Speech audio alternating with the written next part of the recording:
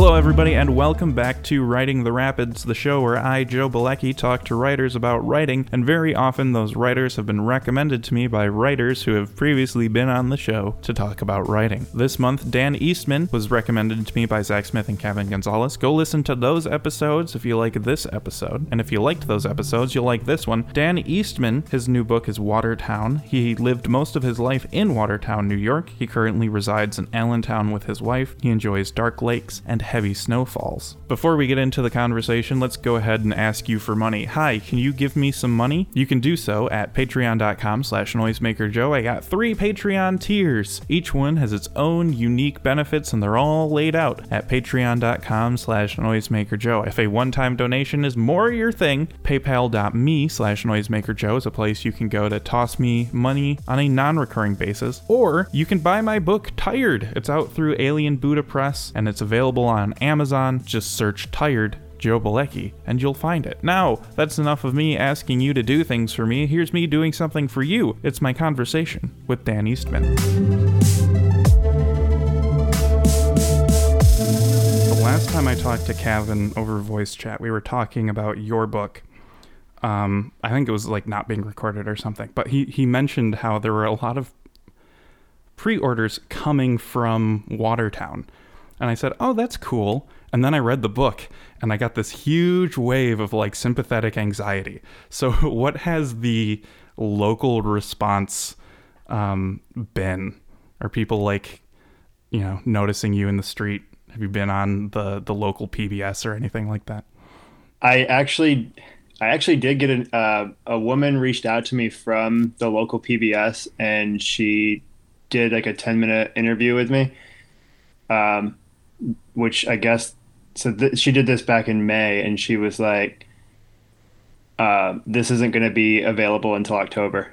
Oh. So, well, that'll be cool. Have a little bump then. Because, the shelf life of a book is like 2 months. So, right.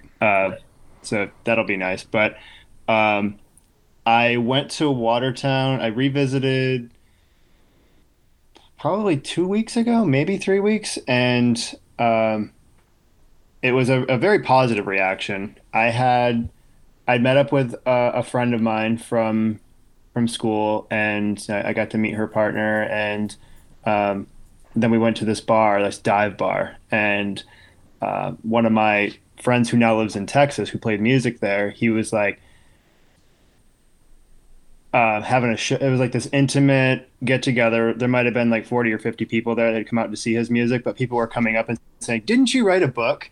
And that meant a lot to me because I don't know, I wasn't really expecting anyone to read this little book of poetry. Like I've said before, like I kind of wrote this manuscript as a goof and sent it to Zach and Kevin, like friends do, just in the lit community, kind of screwing around. And then it became this thing where everyone from Watertown seems to be reading it. Like Kevin still messages me sometimes and says, It blows my mind when people from Watertown are ordering Watertown, and I'll ask who it is. I have no idea who it is. So I've gotten messages I got a message on Facebook. I'm like hardly ever on Facebook anymore, but I got this message from a guy who sent me this picture. So I had to like accept the message because it was a stranger. And the guy's like, "Is this your book?" And I go show picture and it's some girl holding my book. And I'm like, oh shit, here comes who are you sending this to my wife or something? And I was like, yeah, this is my book. And he was like, oh, we're reading it every night and we love it. And to get messages like that from strangers has been flattering. Yeah, that's wonderful. That's so good to hear. What I think you might mention it in the book, but I can't remember. How big is Watertown? Like, what's the population about? Do you know? So it's grown a lot. When I was growing up there, I would say, Watertown and all surrounding areas, probably 30 to 50,000. I mean, it would top off at that. But now, Fort Drum is this like huge like pre-deployment military base. So I think around the time that I would have been graduating high school, they were having this huge expansion. and it's only ramped up since then. So when they have expansions, you have to then add fast food chains and restaurants and retail outlets and everything, and it does take some of the, as much as it was this like economically decrepit place when I was living there, now it's like, where's the charm? Mm-hmm. Because it looks exactly like where I live now, which is Allentown, Pennsylvania. So um, yeah, it's, something is lost when you start adding these ubiquitous chains to a location, to a locale. Right. Yeah. And Which was something that like I've learned to consider a little bit more after reading like David Leo Rice stuff like that about like um like thinking about what it takes to keep a town alive. Um Mhm. I remember I was watching some YouTube videos that just came out about Steven Pinker. He's a economist who basically he's like everything's getting better because fewer people make $1 a day than they used to, um, without really accepting the idea that the poverty line is like way higher than that anyway. Right. Um, but yeah, this idea of like yes, but we're bringing jobs in, um, but like at what cost, sort of thing. Absolutely. Yeah, I feel like you sort of, you can bring jobs in, but it's at the expense of, personality, like character and culture to a place, and you just have this, everything becomes a monolith. Yeah. So the writing, I like the idea that it was kind of as a goof. When I was talking to Zach about 50 Barn Poems, it was kind of the same sort of thing. Um, but I mean, that's obviously not to say that like you didn't take the writing of it seriously. But so those two things, like taking your craft seriously, but also having fun with it. Um, what is the experience of writing in general like for you?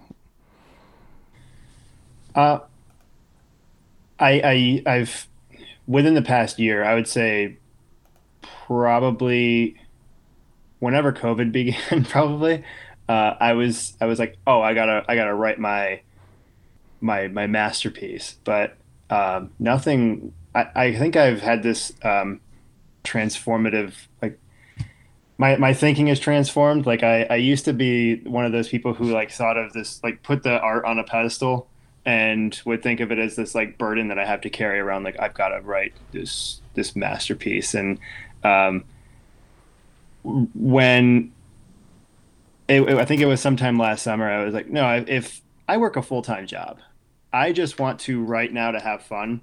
And obviously like you can take it, I mean, any hobby can be serious. Like you can take it seriously and hone it.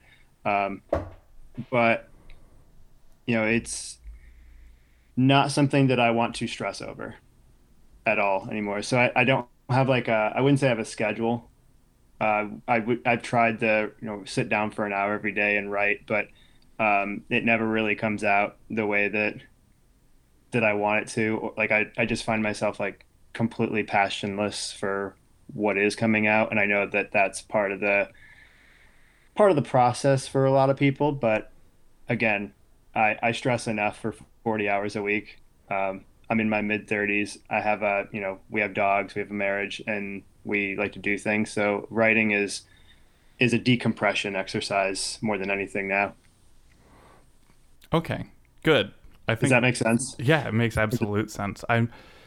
Um so do you write on your phone then sometimes? Yep. Okay, Yep. Absolutely. Yeah. cool. The notes app is just full of like little poems and whatnot. I think when I wrote Watertown, I was literally walking around Watertown and writing little things, saving it in the notes app. And I think I just like, they have that feature where you can just like email your entire note. So I think it came out to be, I mean, a poem is not a full page, but it was 100 and something pages of just mess that I had emailed Zach and Kevin. And that was when they were like, oh, you can actually probably flesh this out a bit and tighten it up, and maybe we could publish it in 2021. So that was the first time I had experimented with writing on my phone with poetry, and I think it was at Cavan's advice that to just write stuff on your phone, just have fun with it, and of course it worked. Mm-hmm. So Yeah, that was my experience with it. I think the book is quite successful at, you know, like hitting the notes that I think it was trying to hit, you know. um, I think I'm also kind of hitting that point in my life. I'm not yet in my 30s. I'm only 28. But that, like, remembering the good old days in reference to being, like, in high school, even though that was not a super great time, but there's a nice nostalgia to it. And I like how Watertown gets across that feeling of, like, oh, when I was a kid, it wasn't great, but I still really think fondly about that time in my life anyway. Yeah, I think for me it was I think like a lot of people, I spend too much time on Twitter, and I would occasionally see people who I still see it. People tweet things like shout out to the weird kids who are still recovering from the trauma of ostracization in their youth, or whatever they're gonna say. Like, um, and I guess like you could frame a lot of things that I could frame a lot of things that I experienced in my youth as, you know, a traumatic experience. But I think it, for me anyway, it's about like how you want to frame something. And I mean, at this point in my life, I don't want to frame it as a trauma that I'm still trying to get over. Like my dad and I had this falling out when I was like 19 because I dropped out of school, came home, had all my stuff packed in my car, and he was like, "If your car's packed and you're not in college, just go back out to your car." And like he had his own stuff going on, I had my stuff going on, and we have a good relationship now. But it's like I'm not going to harbor all of this resentment this far into my life when they were growing experiences too, and I think it's more on how we want to frame something in our past than I mean, you can choose to look at it as this traumatic event, but you'll never be someone who, for me, I want to speak about myself. I don't want to project on anyone else, but I would never be someone who had recovered from trauma if you're still thinking of it as trauma. For me, I'm not going to be able to, if I'm still like harboring that, I'll never recover from it. So it's try to frame it as something different, I guess. Right. Yeah, I like the idea of framing things. At one point, I remember I was talking to my wife about like anxiety or depression or something, and I said something to the effect of like, well, if our perception is our reality, then you just reframe everything until you can accept whatever it is reality is for you.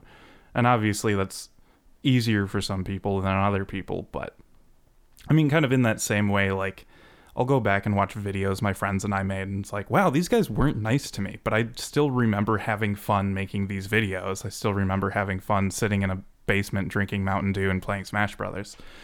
So like I wouldn't ever go back there to that time. Like if I could time travel, I would go somewhere else, but it is a lot more fun to think about, you know, playing Smash Brothers in a basement on an 80-degree day than it is thinking about how, you know, somebody wasn't very nice to you a couple times or something like that. Yeah. But kind of projecting that onto a town is interesting. Somewhere, oh, it's on like the back of the book, I think. It's about loving something that will never love you back. And I really like that idea. Can you kind of expound on that idea of like loving something that can't love you back? Uh, for whatever reason, I and it's probably because I'm from there. But it's just that for whatever reason, I go against my best interests and just have this fondness for this um, you know poor town in upstate New York. And the town it's just a town, it's nothing. But I talked about like not putting art on a pedestal, but I've totally done that to Watertown, New York, and in my mind treated it as this place that is like an anchor for me. Um, this in spite of the fact that every job I worked there I absolutely loathed, and didn't I never made more than like $8 an hour after promotions. And there aren't stellar memories, but still, like, for whatever reason, um, I just where my heart is. Yeah. And or um, it's difficult to articulate. And I feel bad because I've I listen to your show, and like I'm not as good as like cohering my thoughts on things as some of your other, like, I listen to Jackie S and it's like, oh shit. Yeah, She's fucking brilliant. she's an exception, not a standard. I don't think anyone should like that's PhD level getting interviewed, I think. Yeah, But she was great. And Noah Cicero was stellar as well. But I'm not yeah, I'm definitely not as good as that at articulating, what I mean about loving something that would never love me back. It's I don't know. It's like driving by my old house that I grew up in when I was up there last time, and just seeing like trees that were like knocked down, and the house that was next door had burned to the ground, and just like remembering that and thinking like, oh, I could make something of this. Then why would I? mhm. Um, no Yeah. one here is going to appreciate that, and no one can actually like I have so many friends who moved away. I don't actually know anyone who's still there. Mhm. I guess I do because people were coming up to me while I was in this bar. So Yeah. it's weird. Well, Watertown kind of sounds like the perfect hometown. Like it seems like you were there at just the perfect time and got out at the perfect time, and you get to like experience this like perfect small townness, um and still get out, but not be out in the way that kind of matters. And I've been thinking a lot about like mysticism and mystical experiences and something and stuff like that, and the idea of like loving something that will never love you back, or even reading about somebody like saying something like that kind of hits that chord for me. Like it is kind of unfair to be like, okay, explain that, because it is something that you just kind of intrinsically know. Like because I both have that and don't have that. I live like 2 streets down from the very first house I ever lived in as a baby, right? Like, Oh, no. What's that um, like? well, it's weird because I have memories of being inside the house. I also have a memory, and it might be a corrupted memory, as all memories are, of going back there as a small child, like with my mom and maybe my dad, going back there, knocking on the door saying, hey, we used to live here, can we take a look around, or something like that, and then going into the house. But my parents moved kind of like on the other side of the city, and I lived there. And then when my wife and I bought our first house, it just so happened to be like within walking distance of the first house I ever lived in. And I've driven past it, and unlike you, I don't know which one it is. Like my parents have told me the address, and the number just floats out of my mind. So like I kind of have this inkling that it's this red brick house. And if I put in just a modicum of effort, I could figure out what house it is, and I could have a similar experience of that. But, we only lived there until I was like 2.5. So like all the memories I have are just like blue carpet. And so now I see blue carpet and I'm like, aha, that's home. That feels like home. But beyond that, blue carpet, red bricks, maybe a toy or something. But my parents still live in the house that I grew up in a very meaningful way. And they've been talking about moving for years, but haven't done it. And so maybe after they move, if I ever find myself in like that suburb again, I'll get to have that experience of like, oh, that tree's not there anymore, sort of thing. But yeah, like I've moved out of my hometown in that I don't expect to see somebody from high school when I'm walking around anymore. But I can still drive to my parents' house easily. So that's a weird sort of thing to be like out of it, but still very much in it. Yeah, I can see that. Like, you're still relatively close. I guess it's like, I don't know I can't speak to your experience, but it's like, I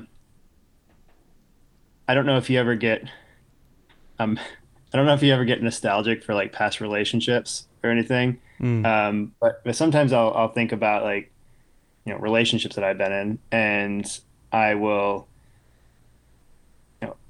still feel something like love for that person, but it's not like I would never want to talk to that person again. But it's in my mind, they are still that person, like from 2008 or 2005 or whatever. And I'm not the same person I was, but you can still, I guess it's love. It's like romanticism. Like you're just loving the idea like that you've projected in your mind of the place.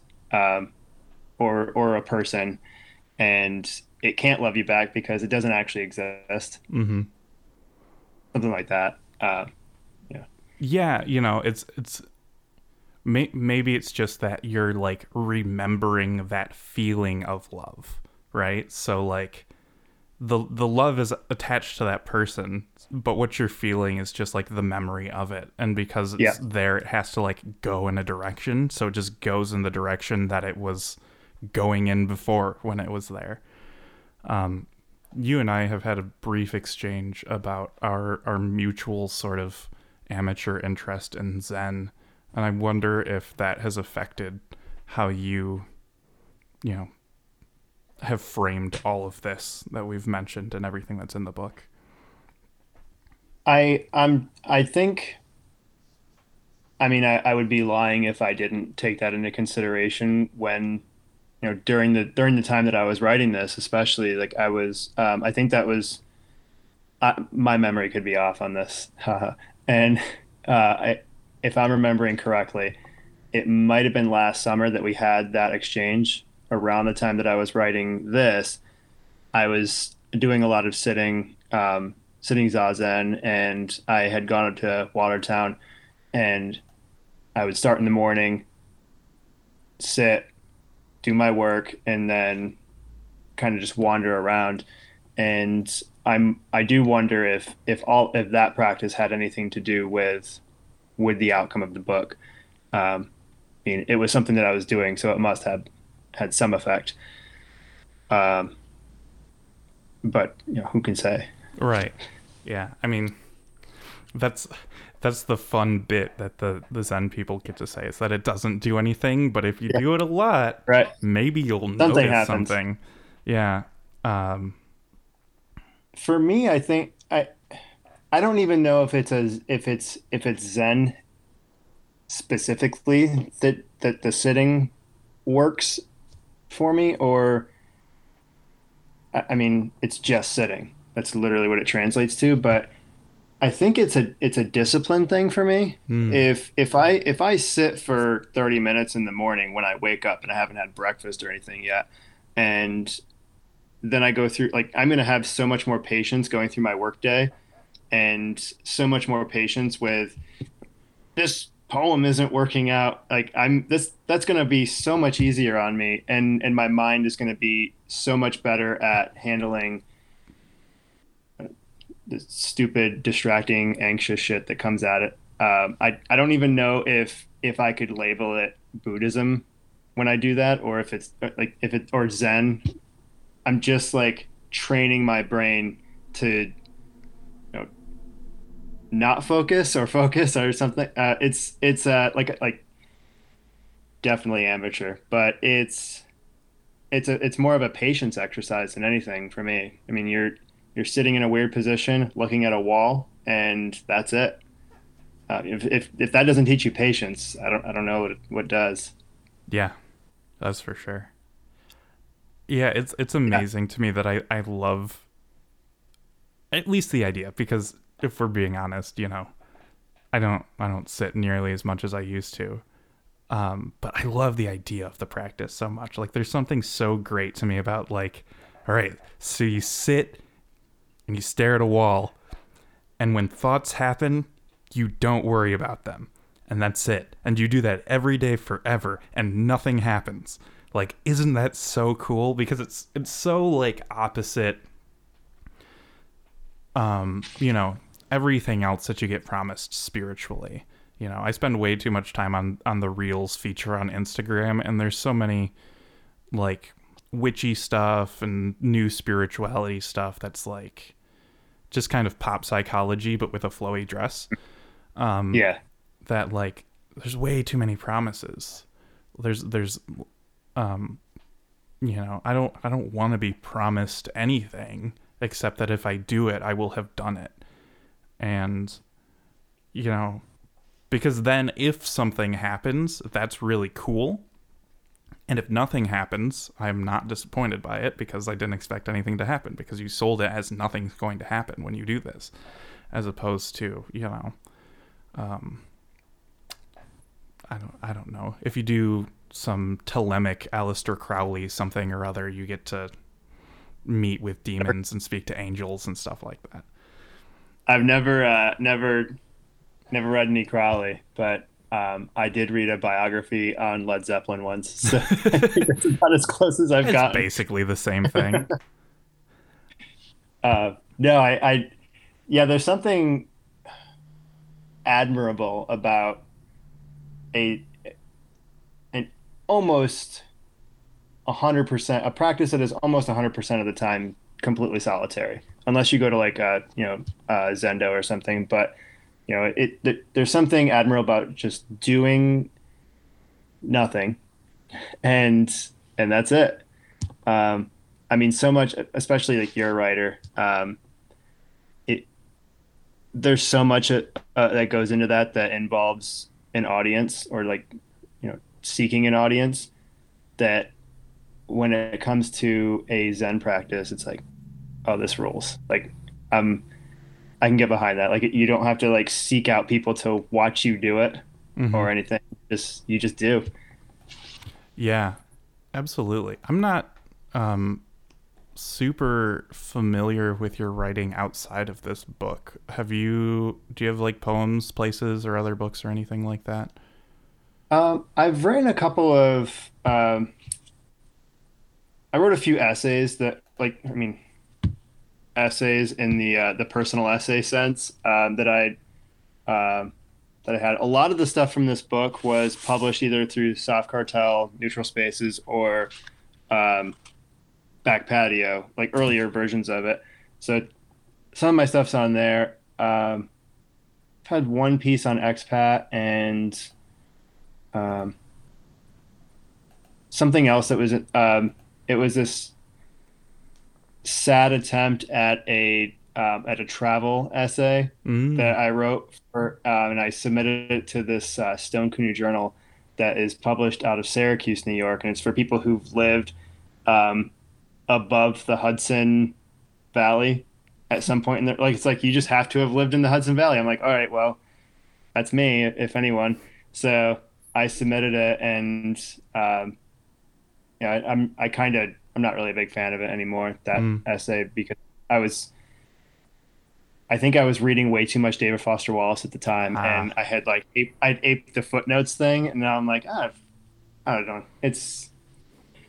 It's kind of like it's like his thing, unless you can like really make it work in like an academic type of way, yeah. knock it off. Yeah. Oh man. Yeah, we all went through the David Foster Wallace Yeah. phase. The important part is getting out of it, right? Uh, Yes. I saw someone say something on Twitter like, I like David Lynch, but the people who think he's the end all be all of like experimental filmmaking need to maybe watch more than two movies ever, sort of thing. And like, you know, David Lynch is always going to be my favorite director, unless Peter Greenaway comes out with the best film ever, like next year or something like that. But like, those two guys kind of have similar positions as like they can be the doorway to something really beautiful, or they can be an end point that's kind of like disappointing that you end there, right? Like, Yeah. because David Foster Wallace, you know, uh, like long sentences, paragraphs that go on for pages, the footnotes thing, like there's um, there's a lot to be said for literary maximalism, especially these days. You know, like we're in a very minimal sort of time, Hmm. that there can definitely be something said for writing a lot about something small. But man, oh man, if you get stuck on David Foster Wallace, um, you're missing out, I think. Agreed. Yeah, it's another one of those things too where you know he's got the reputation to like have people read him, but it takes a like I couldn't get into I read The Corrections by Franzen and House of Leaves by um is it Danielewski, Mm-hmm. and didn't really do it for me. I don't know if I was just at the right place and time in my life to appreciate Wallace, but so many of the I mean maximalist writers just sort of it brings me out to that thing like I've got so much to do today. Mm-hmm. I've got I've got to go to work. I'm probably going to end up working overtime. I don't have time to read 1,000-page tome. Um, but yeah, I mean, I guess if you can make it through it, it's worth it. Yeah, I've owned it for years and haven't read it, so there we got it. Like I have this thing with the classics. He's really just chewing on a box back there. I don't know if that's coming through in the audio, but my dog's just chewing on a box and I can't get him to stop. I don't hear anything. Oh, good. All right. Well, in case you do, he's chewing on a box. He's fine. Um, I have this thing with the classics that I read them out of like a duty to myself to have read them. It's not so much a Mhm. clout thing, especially because the people that I run with, like nobody cares that I've read Germinal, like that doesn't make anybody think I'm cool.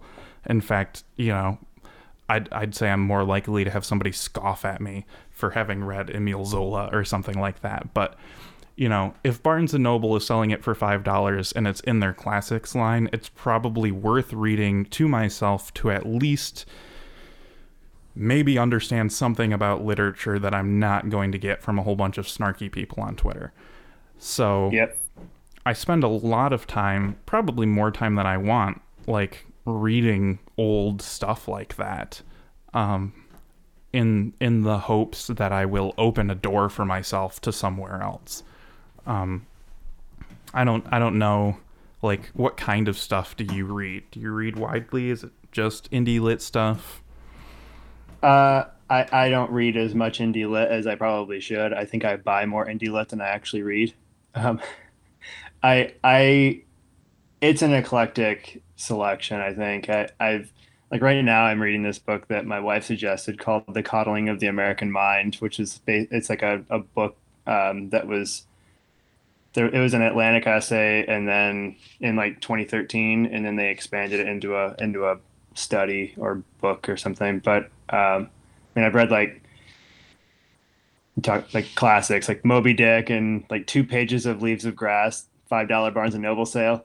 Uh, that's how I got those. But I when I was growing up, I think I was definitely what women of Twitter hate. You know, Lit Bro, Bukowski, Hunter S. Thompson, um, Kerouac and all that. And um, perfect thing to read when you're like 17, 18. And it's another one like you have to like move beyond it. I don't know, recent stuff, like really into Bourdain. So I just read Cook's Tour, Kitchen Confidential, picked up Medium Raw, but I haven't read it yet. Um,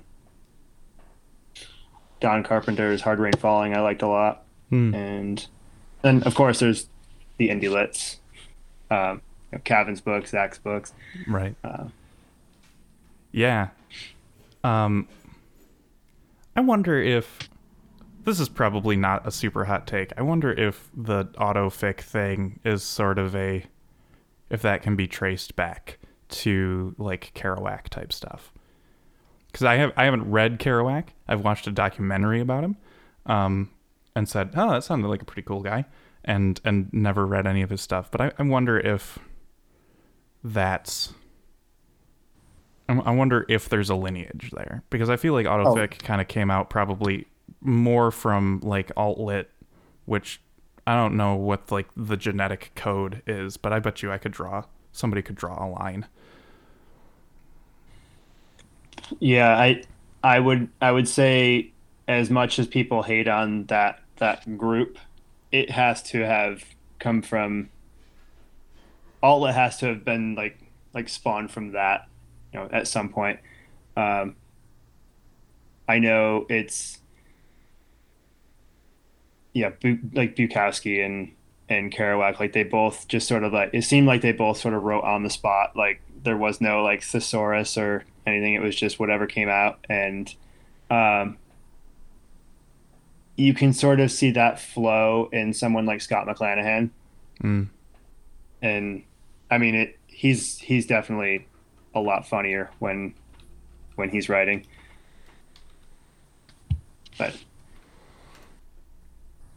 and it seems like he would have probably read a shitload to have been able to pull that off without seeming hacky doing it. Right. Oh, he's married to Juliet Escoria. That's Yeah, cool. yeah. Have you read any Scott stuff? I haven't. No, I'm looking now, like at the books that he's published, and I've, hovered around his stuff for a while, but never pulled the trigger on it. One of my friends from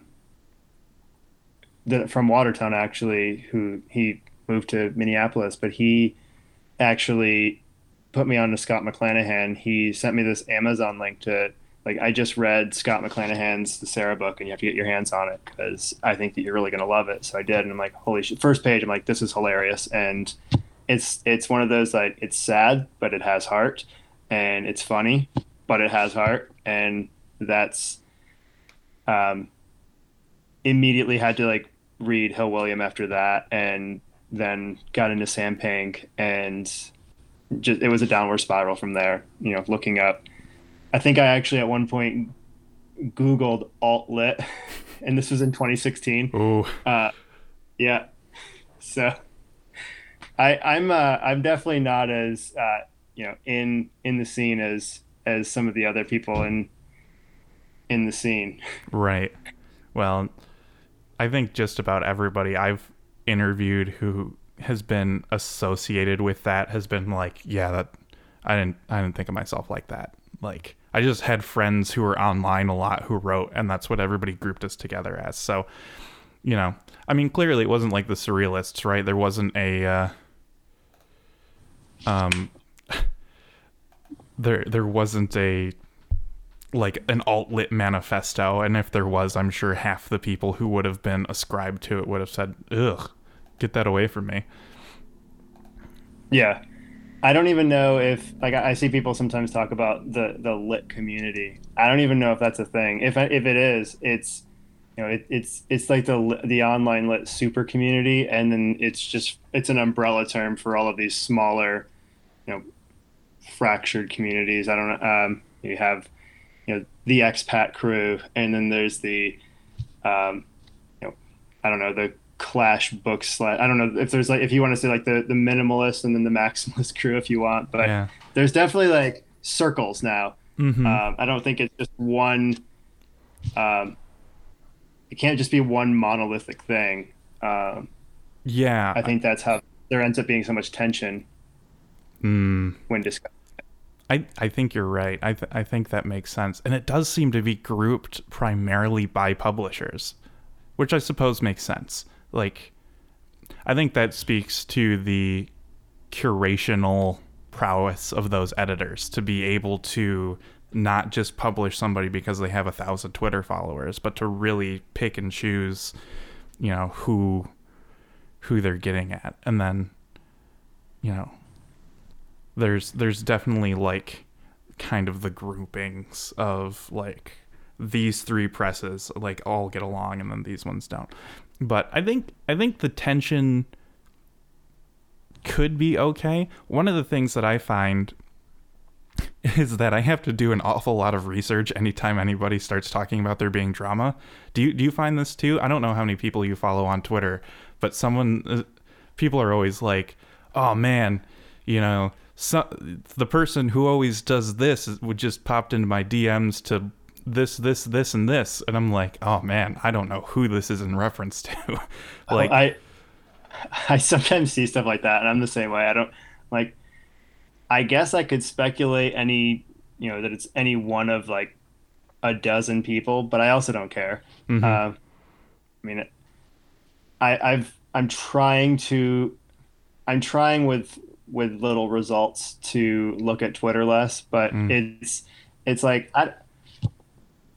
I don't participate in. I try not to participate in the whatever drama comes up, because by 3 hours from now, I'm not going to know what's even happening. Right.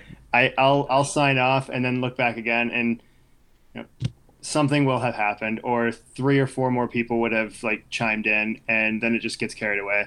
Right. So I don't. It's difficult. There's too much internet going on. I also follow a lot of like Philadelphia comedy people as well. So it's like I'll sometimes get like this writer is a piece of shit to me in my DMs, but then I'll get like, so I'm watching Austin Powers for the 15th time this month, and it's like, all right, this is what I came for. I love it. I think that's fantastic. Yeah. I think you mean, yeah, baby. Yeah, baby. Oh my God. I guess sometime during the pandemic, so either last week or a year ago, my wife and I watched all the Austin Powers movies. Not like in a day, but maybe in a week or two. At some point, I was just sitting alone in a room, and my wife appears in the doorway and just goes, "Yeah, baby," and runs away. And it was hell yeah, one of my most favorite memories that I'll never forget. Yeah, that was us probably 2 weeks ago. So good. I'm still reeling from the experience. I mean, I don't want to be one of those like, you could never do that today people, but you could. I mean, I couldn't imagine that happening today. Like, here's a spy from the 60s, but now he's in the 90s. No idea what's going on. And he's like, horny, and that's the movie. So, that's the movie, yeah. So I don't know. I feel like the "you couldn't make that today" argument like does have a place. I really enjoyed Lindsay Ellis's video about like Mel Brooks and that sort of thing, but I was surprised at how unoffended I was at the Austin Powers movies. Like I thought they had a surprising amount of heart for like the jokes that I remember people repeating in school, and like not a lot of really offensive stuff, and it's kind of all at the expense of Austin. Like he's a gross chauvinist, but like that's the joke, is you're laughing at him being a gross sex pest. Yeah. Yeah, the no one else is, I mean, unless it's like, another Mike Myers character, no one else is usually the butt of the joke. I mean, there's definitely some fat jokes that that maybe don't do so well, but especially in the sequels. But I mean, even still, I feel like like the fat bastard character, like even toward the end, like there's still there's some heart there. I mean, I don't want to spoil it for anyone who hasn't seen it 20 years later, but I mean, like they have all of these jokes about him being fat through the movie, and then they just have this like this heartfelt moment about like an eating disorder, essentially. That, I mean, I don't see a lot of that in comedies now. Yeah. Where Yeah. you can just pivot from like raunchy joke to here's a really heartfelt moment for you. Yeah, and I mean, I think comedy is in a weird place right now. I talked about this with Zach on where he was talking about my book on the show, which was surreal. But the idea of comedy to me and like what it's supposed to do, I think it's very lost right now. And I guess you follow more comedy people than me. And was it you on Twitter who said you had no interest in watching the new Bo Burnham thing? That was me. That was you. I hope that I know it's good. I know that people love it, but it's because I've seen so many people say this comedy special made me cry. And I also didn't really enjoy. So I watched Hannah Gadsby's Nanette, and it wasn't for me. And I know that there's an audience for it. It's just not for me. But I think right now anyway, I'm definitely more in the mood for something that is just going to be more jokey and just like aim for laughs than something with the express intent of teaching me a lesson or something like that. And maybe I could be completely misinterpreting what Bo Burnham's special is because I haven't seen it. I don't have a right to an opinion on something I haven't seen, but I just have a feeling that, it's probably not for me. Yeah. Have you seen it? Yes. And it has really stuck with me in a way that his other two Netflix specials didn't. But okay. I suppose sort of in the way that like 8th Grade did, but to a higher degree. I actually did. I really enjoyed 8th Grade, actually. Cool. I think, I mean, obviously the concept is kind of gimmicky, and, it's very, very 2020, very pandemic, but I think I enjoy the music more. I've definitely listened to the accompanying album several times, and I don't think, like, I'm tempted to watch it again, but maybe like with the sound off sort of thing, like in a very film school sort of way, because it's a beautiful special. I was looking him up on IMDb because he hasn't done any comedy in a couple of years, but he has a ton of directorial credits for comedy specials. So he has like an eye for visuals that, when you're very focused on one set, you can do a lot of things with it. There's 2 Jeffrey Bezos songs, and the second one he's like in a ghillie suit with sunglasses on in the dark with like kind of red patterned lights rotating around him, and it's a very low angle, and like that type of thing is just, that's the definition of comedy to me. It's very like Weird Al, stupid and absurd, which is, again, that's kind of my bag when it comes to things trying to make me laugh.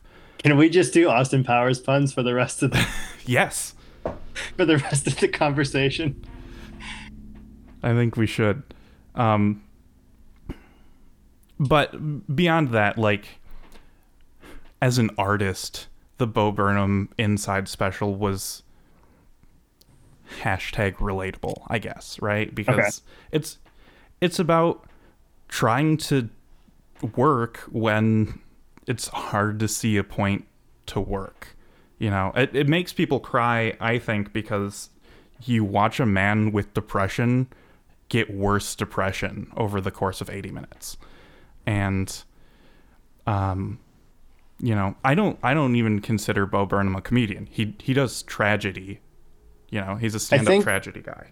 I think if I watch it, I will watch. I'm gonna watch it for the production value, and because I have heard that, just based on that alone, it's worth it. Mm-hmm. And I'll probably go into it without comedy in mind.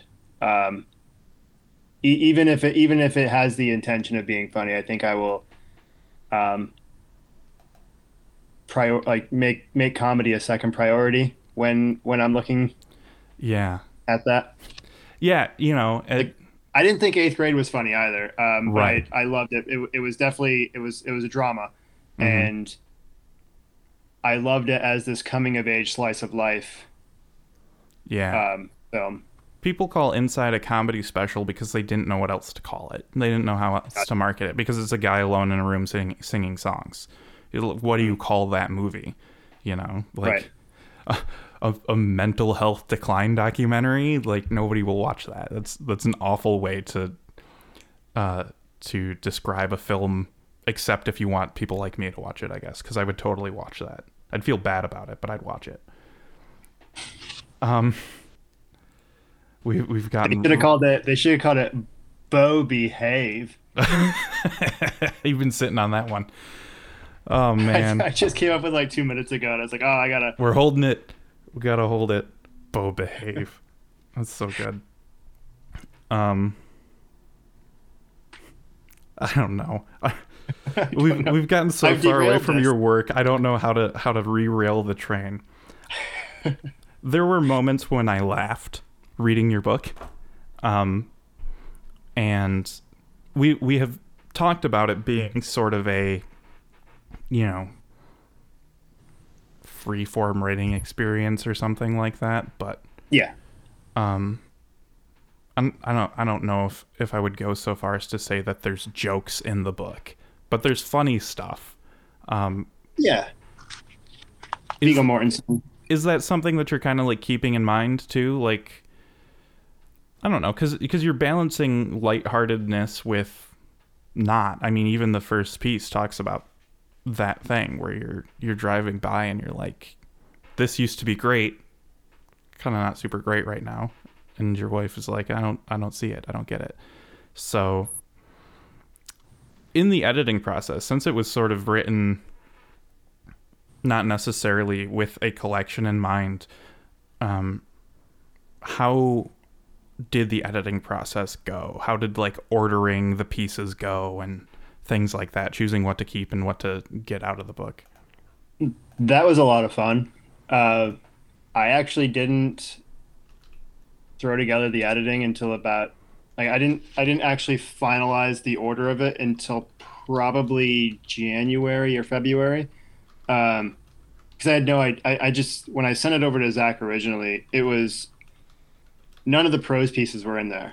Mm. Um, that was the initial draft was literally just poems that I had written on my phone, and some of them had nothing to do with Watertown. It was just like random like silly shit that I wrote, and they inevitably were cut because they had Mm. no place.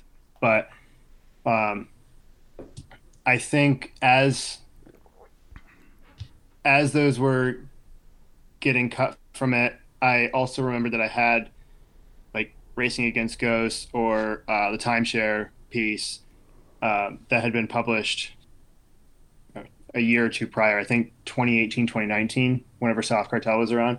Mm. And uh, I was like, oh, wait, I can just take these old pieces and they would fit perfectly between these two poems and they would be great as like buffer pieces between, as like lighthearted bits between silly bits. And I could do that. The first and last pieces didn't come until probably January or February, as like anchors to sort of bookend the actual overall piece, to kind of give it a.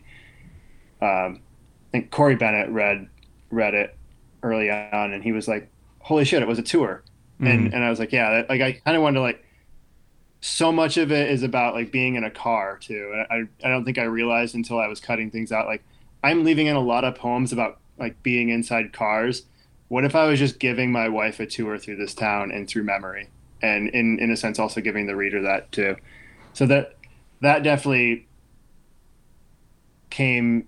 That was in like I considered that when I was writing the final bits of it and editing it, that I needed to have something to make it move more fluidly. Is fluidly a word? Oh, My sure. first day. All right. Sure. Hey, the words do what we tell them to do. We're the That's ones right. who form That's right. language. How That's many right. words did Shakespeare make up? And everybody loves him. So I think, True. I think your literary prowess is based on how many words you make up. Got it. Um, I'm never gonna stop now. Good. I just tried to make up a nonsense word in my mind and it didn't work. I just completely blanked. I was going to try to like do a bit there and it just didn't happen for me. Um, we might have touched on this kind of, but I'm curious if you had any sort of writing epiphanies or literature epiphanies in your life that like really sort of like broke you through.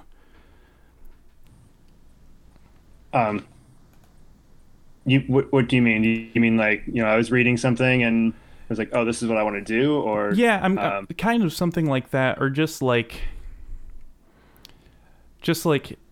I suppose so. Like that, I talk about it a lot, like reading Cormac McCarthy and being like, oh wait, you don't have to use punctuation, or oh yeah, or probably. reading House of Leaves and just being like, oh, you can put the words wherever you want on the page, like it doesn't matter, sort of thing. I think you mentioned Cormac McCarthy as punctuation. I think for me it might have been Hubert Selby Jr. Last Exit to Brooklyn, because it might have just been my understanding, like reading it, like this guy doesn't have an education.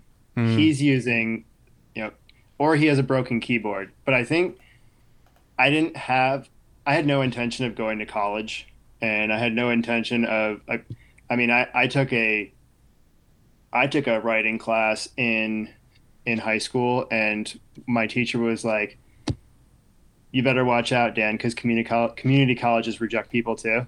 And oh, so, so, um, so I had no, I don't know. I guess I was like, yeah, I've got no future doing this. As much as mm, I like to, you know, I was reading like Chuck Palahniuk and stuff then. As much as I like to consume this stuff, it's probably not in the cards for me. But then it was probably shortly after I graduated high school that I read Last Exit to Brooklyn and realized like, oh, you don't actually have to have this doesn't have to be a science. You don't have to have this like a PhD or like a MFA and like be able to do this. You can just do it. I mean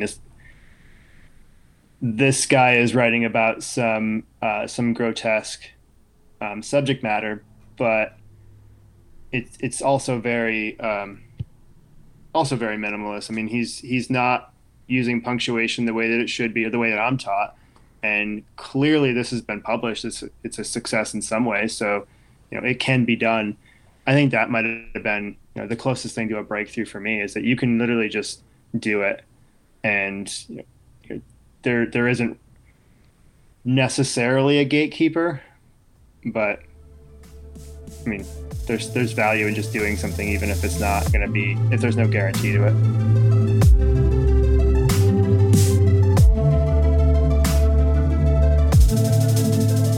PBBJ. Horror movies and peanut butter.